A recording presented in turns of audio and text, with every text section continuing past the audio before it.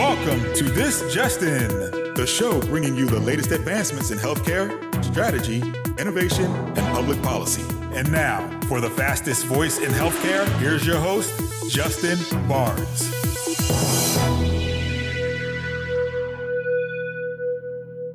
Thank you for tuning in. Welcome to This Just In. I'm your host, Justin Barnes. In these segments, I'll bring you the latest advancements in healthcare, strategy, innovation, and leadership. As always, we're broadcasting from the This Just In studios on the Business Radio X network, as well as the Healthcare Now radio network. For this episode, my 280th episode, we have a great show with a longtime friend, but also one of the best thought leaders in healthcare and also public policy and regulatory experts, Greg Fulton, Senior Manager, Market Access and Reimbursement from Philips Healthcare. Welcome back to the show, my good friend. Thanks, Justin. Happy to be here. Been a long time. Seems like yesterday. Yeah, but so we're catching up a little bit off air, but first, how long has it been since you've been on the show? I'm going to say 2014 or 2015. Like you're talking about almost 7-8 years or so, 9 years. Wow. Yeah, I can't even like yesterday. It does. I mean, you and I, a lot of my audience knows, but Greg and I go way back. We started working together. We think it's around 2010. 2010, right before, meaningful use. Yeah. And so I think, or at least I love the regulatory aspects. Obviously, we passed meaningful use in 2009, but it was a lot of the regulatory components were starting to come together. And Greg was just one of the best writers out there, but also just experts in a lot of different fields, but also in research. And so Greg was just a great addition to the team. And we, as our good friend Steve Bashar would say, ran a lot of fence line together. But on the regulatory front, obviously public policy at a high level, but anything to do with legislation, regulation, testimonies, position papers, statements, all that good stuff, Greg and I would partner on. And he is one of the best and the brightest in the industry, if not, in my opinion, the best and the brightest. If I had to go do all that again, I would only do it with you, my friend. Me too. Yeah, we worked it out. I appreciate that. And no excuses for the absence coming on the show. Would be happy to come on more and more. I know. Well, as we caught up at the health conference, I'm absolutely going to have you on the show more. We just have a good rapport, but also everything that you study and you bring to the market, but also I want you to bring to the show is just so respected. It's always spot on, great perspective. So we're going to have you back on the show a lot more coming up. I'm game if you are. Appreciate it. Absolutely. Yeah. And I'll put it on me. I can't fathom it's been possibly 7 or 8 years since you've been on the show, literally. And I actually thought we started working together, in 2007, 2008, but you said it was closer to 2010 or 2011, which I totally agree with. Time really, truly flies. So amazing. Yeah. 2010. And then we went to HIMSS 11 in Atlanta. Yes. Shortly thereafter. Yes.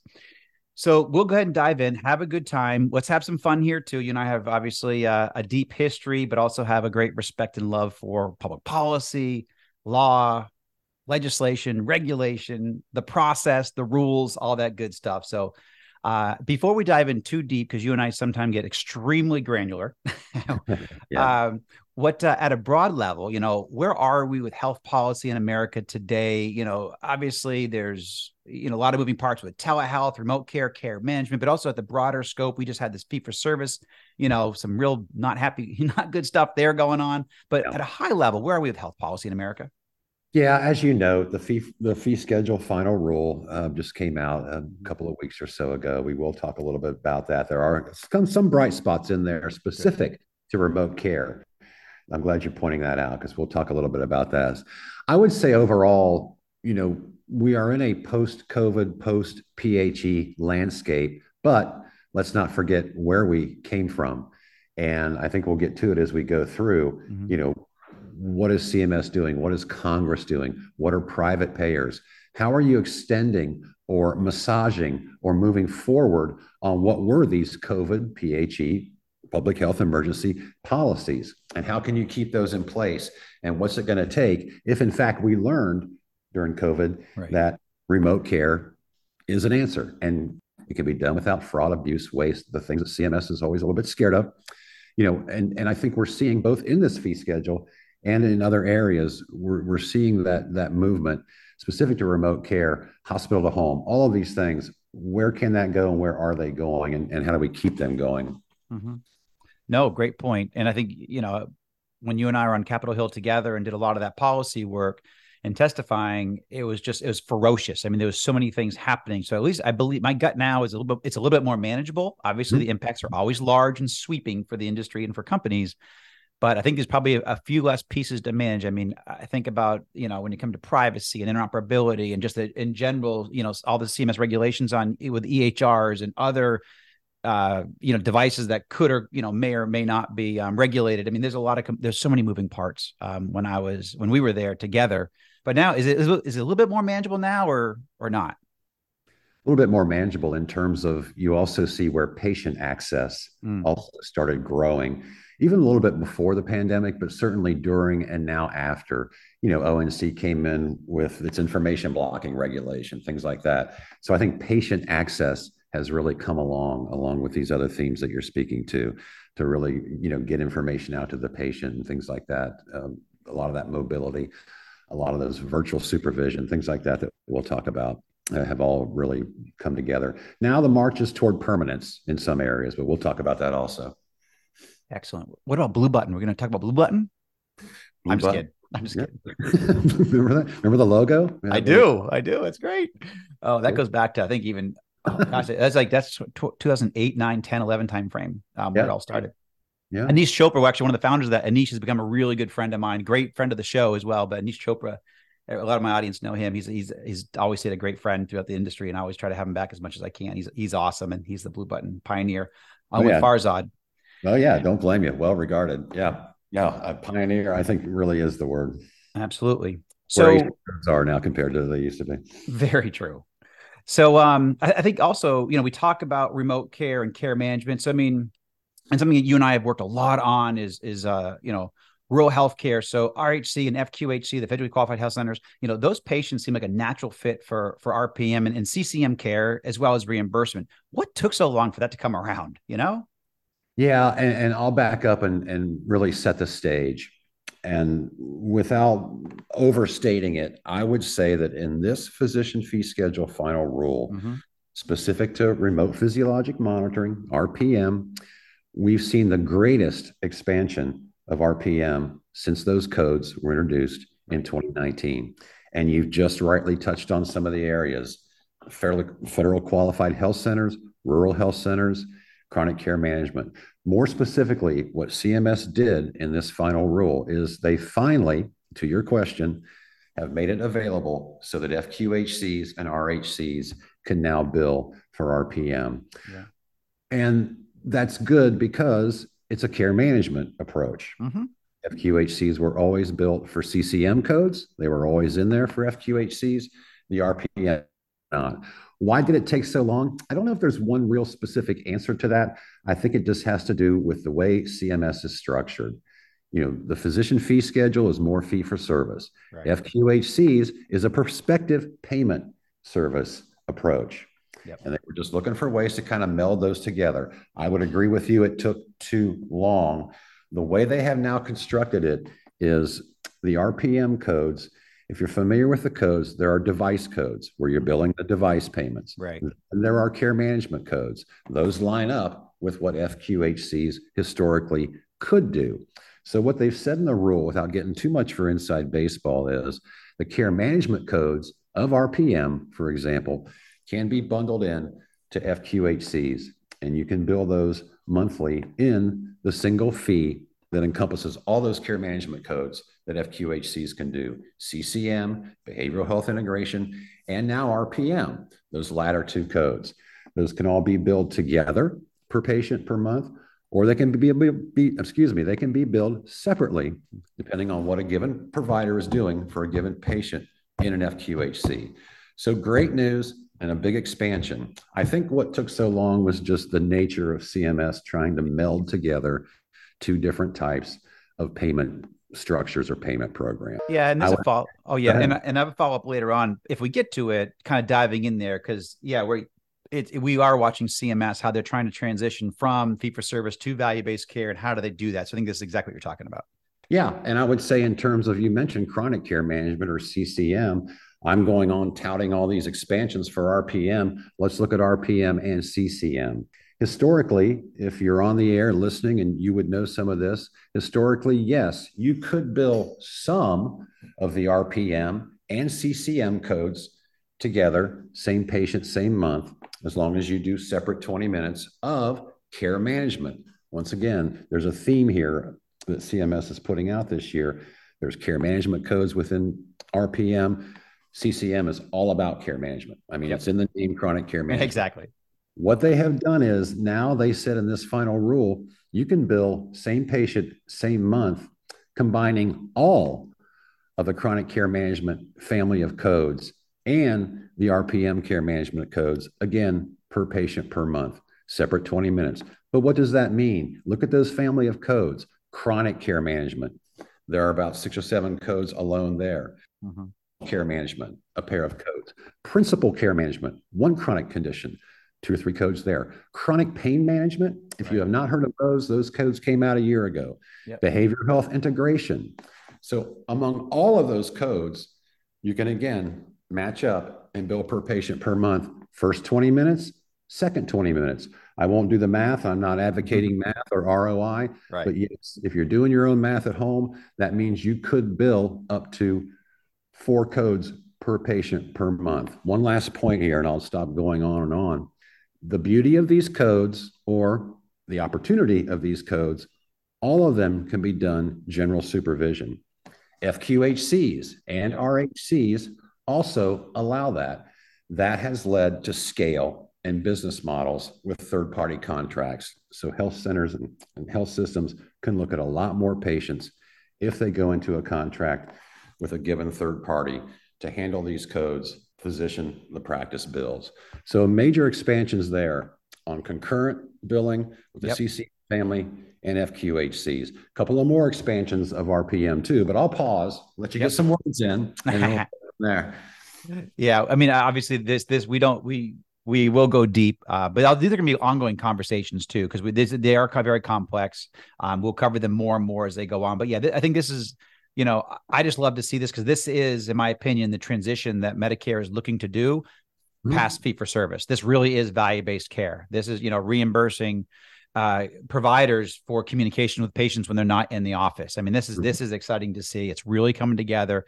And to your point, you don't need to do the math or with a calculator, but there are tens of thousands of dollars, more than that now, even higher from what I know from companies that I watch, reimbursement for their providers, 50, 60, 80, $100,000 a month, just an extra reimbursement, and more than that sometimes. So it's significant. If you're a provider or in a practice not paying attention to what RPM and CCM specifically can do for your practice, your care of medicine, not only is it a higher quality of care for your patient, patients generally love it.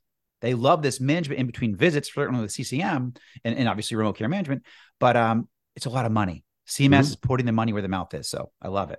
You said it yourself. If QHC patients are a given population, absolutely benefiting from RPM. Now they can, all starting January 1st, 2024. And you said it yourself too, the RPM are device codes.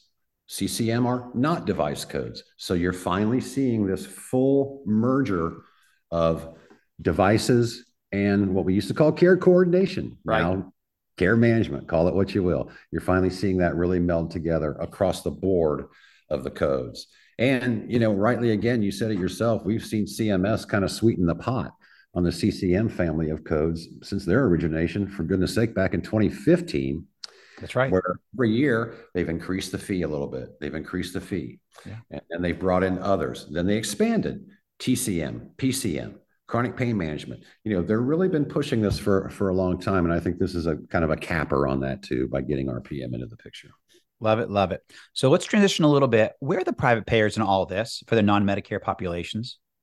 Yeah, good news. Historically, the private payers have recognized the RPM codes, just as they have recognized what became, the really blossom expansion of telehealth codes during COVID and during the pandemic. They have always recognized them, and they've always paid rates on or above, what CMS is paying. What you're seeing in RPM too is how they're keeping up with innovation. Here to brag on poor CMS, but they sometimes have trouble keeping up with innovation. You're seeing it in artificial intelligence. You're seeing it in wearables. You're seeing it in biomarkers. You're seeing those technologies come about, and you're seeing that non-Medicare younger population that wants to do apps. They want to do wearables. They want to keep track. Here is where private payers are keeping pace and covering those sort of things. I would also mention that we're also seeing trending up in private payers taking on and pursuing Medicaid covered lives. Excellent. Medicaid managed care organizations are being undertaken by large private payers. Anthem has a program, Centene has a program, so on and so forth. That can only be good news for both your Medicaid patients and for getting technology on par with reimbursement. And just, again, we talked further about patient access and things like that. You're seeing that start to move up the chain a little bit also. Love it. Love it. I think you have my passion. I think you're banging your desk over there, Greg, because you have my energy, but it's coming across, I think. I love the energy. That's why we work so well together. So now let's transition a little bit, because we mentioned the physician fee schedule at the top of the show. Medicare, obviously Congress has historically got involved with Medicare, all the pay fixes. What's the congressional landscape right now in this? Where are we going with this topic? I mean, these cuts are, we've always fought, for increases, but now we're getting these cuts, and I know why. But what's the crystal ball show here? There is a lot occurring in Congress right now as we speak, in my opinion, all to the good. And yes, there are bills right now to kind of fix the physician fee schedule rate cuts. And as you say, you used to lead that charge every year on the Hill and stuff. And that part is still happening. But to the good, let's go back to the end of last year. What did Congress do? Well, they extended telehealth, and they extended the telehealth list, and they extended telehealth in the home through 2024. Not that CMS didn't want to or could, but CMS really can't, because it's more statutory, as you well know, that language in the Social Security Act, so on and so forth. Yeah. But Congress made sure to push telehealth. Congress also pushed through 24 the CMS COVID model called hospital at home. We opened the show talking about remote care. Yep. CMS hospital at home. My gosh, there are more than 300 hospital health systems that signed up for that. And thankfully, Congress did extend that for another year. Good question on where hospital to home goes after 2024, right? Because we're really talking about the CMS model, the COVID model. Should we not take a look at that model and really improve it, or take a real good look at that, since we're this many years out past the pandemic? But again, Congress, good news, extended CMS hospital to home. What is Congress doing right now? There is a bill in Congress that would eliminate copays for chronic care management, since we brought that up. Oh, wow. And that's always been a barrier. I mean, yes. if you're a Medicare patient, and do you want to pay 20% copays? If you're a Medicare patient on RPM, do you want to pay a copay per code? And there are 4 codes in the course of an episode of care for RPM. There is a bill to eliminate copays we're supporting. There's another bill that would eliminate, those of you on the air who play inside baseball with RPM, well that the CMS policy to require 16 days of data transmission per 30 days can be a barrier, depending on the use case, depending on why you have a patient in RPM. There is a congressional bill that would eliminate those 16 days, bring it down to 2 days, which, if you're following at home and the pandemic, was the waiver rule during the PHE. Only 2 days of RPM required per 16 to be able to build a device code, the cost you, the provider, paid to get that device. So that's another bill in Congress that we're watching. Both are moving up the chain in E&C. Justin once taught me that E&C means energy and commerce. And you can just call it E&C. E&C, that's right. On the smart crowd. So now I call it E&C. So those are just a couple of diabetes management expansion, the definition of diabetes, also a couple of congressional bills, not to get too much inside baseball, but also a couple of bills on CMS local coverage determinations. If you're familiar with the MACs and all those variations in regional pricing, there's a bill that talks about LCDs, local coverage determinations. There is a national coverage determination transparency bill. There is a bill on DME and DMEPOS. I mean, this is deep for Congress to dig into what is normally, CMS territory. And I think all to the good.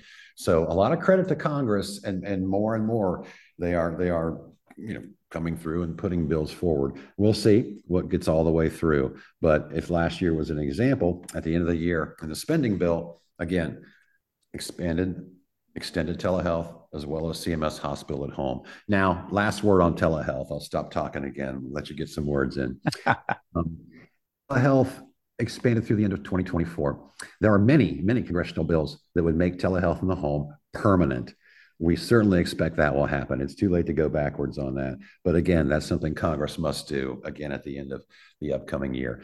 And let's give CMS some credit for doing something too. We opened your show with remote care and all that is moving. CMS did extend virtual supervision. That means you're a doctor and I'm working for you. I'm a clinician and you're Dr. Barnes and I'm clinician Greg, and I'm doing telehealth or I'm doing other remote care services. But they have some level of supervision that must come with them depending on my scope of practice. Okay, that can now be done. CMS extended that. That can be done virtually through audio visual. We do not have to be in the same brick and mortar place. That was a nice get that CMS itself extended through 24. So I'll stop there. Excellent. Now, and those who may join a little late today, my special guest is longtime friend Greg Fulton, Senior Manager, Market Access and Reimbursement from Philips Healthcare. Now, dude, I know this is great. You're amazing. And obviously, I'm going to have you back. A lot of good room to cover. But I want to also look into the crystal ball a little bit. And before we do the crystal ball, because we only have like one, I'm with the lightning round of crystal ball because we have to close the show in about 3 or 4 minutes. But I do believe we'll get the hospital at home. Obviously, John Halamka is also a great friend of the show. Yes. And he is a huge advocate for hospital at home, one of the leading models in the country, if not, the leading model. So they, I expect, and he does a lot of work, obviously, in Capitol Hill and is well respected. I believe the hospital at home is going to certainly persevere and be renewed for continuous years. It's getting better. I keep an eye on it because of John, and he comes on and talks about it. So I do expect us to, to get some more traction there. So I love the fact that you brought it up, big proponent of it. But here in kind of a lightning round now, where do you see, and obviously I'll have you back, so we don't need to cover everything in the final 2 minutes, but where do you see, us going in 2024? What are the 2 or 3 items that we got to keep an eye on in 2024? Well, for me personally, and I think this is a little bit universal, in a word, maternal care. Okay. You are also seeing a lot of movement in maternal care, both in what Medicaid is willing to cover and congressionally. Remember the Moms Act and a lot of maternal care came out of the new administration. I think that is poised for a lot of growth. We see the statistics that we don't like on Medicare moms, Medicaid moms, I should say, and really in other populations. So remote care, maternal, I think that will be a big growth area. Excellent. You've got just universal agreement improvements have to come there. So, and we got another minute or so. So, obviously, Philips, future remote care, and we've talked a little bit about it, but maybe, what does Philips or you guys see us going for 2024 and 2025, or some of your big focuses in that area? I'm going to go back again to maternal care. Yep. I really am, I think that's, and again, part of that, you saw the Medicaid enrollments grow. And then you saw a lot of worry that the Medicaid enrollments would shrink, but that sort of leveled off. But I do think maternal care is one area. We can't have a show these days without talking about our artificial intelligence, machine learning, call it what you will. AMA is putting together guidelines for that. Everybody in the industry is working on that. And I think that's where CMS needs to kind of, again, innovate or move into the future on practice expense and clinical expense and what reimbursement will come for artificial intelligence and really what that's going to look like. And software as a medical device, same idea. You put those two things together and you got to look at reimbursement for it. I'm a reimbursement guy, so I'm always looking for it there. Again, this is going to encompass all payers, all remote care, all populations. And I think, we'll see where we go there, but I think that's another big area. Yeah. Awesome. Always great, my friend. Appreciate you. So, and I actually agree. I think in the Medicaid side, I was reading the Wall Street Journal this morning, and they do expect, I want to say they're expecting a contraction. I want to say the number was 16 million could possibly drop off of Medicaid by the states once they start, obviously more doing the audits and people who, don't qualify anymore. But they're still going to shift to other care. I think we have the lowest point of uninsured, in the past 25, 30 years or something like that. So, I mean, we're making good grounds there, but we are at time. Okay. I appreciate you, my friend, and we'll absolutely do a show. Like I said, I think doing shows quarterly, really highlighting what's happening, because I'll be honest with you, I learned a lot on this show. I knew I was tracking some of this, but not all of this. So you really brought to light, all that's really happening in Capitol Hill. And so I want to bring more of a spotlight to it. So we're absolutely going to do these more often, my good friend. Happy to. Makes me happy to come see you. Same here. And thank you so much again. And thank you so much to everyone listening. Truly appreciate everyone taking the time out of their busy schedules to listen to us. If you missed any of this show or want to hear more, please tune in weekdays at 2:30 p.m. Eastern, 11:30 a.m. Pacific. As always, you can track me on Twitter at HIT Advisor and use the hashtag ThisJustinRadio so we can respond to your comments from the show. If you missed any of this episode or want to hear more, all my shows are posted on iTunes, SoundCloud, iHeartRadio. Tune in. And also, we'll be pumping some new content out onto justinbarnes.com. So, Greg, as always, my friend, you take care. Great to have you on air. And thanks again to everyone. Stay safe.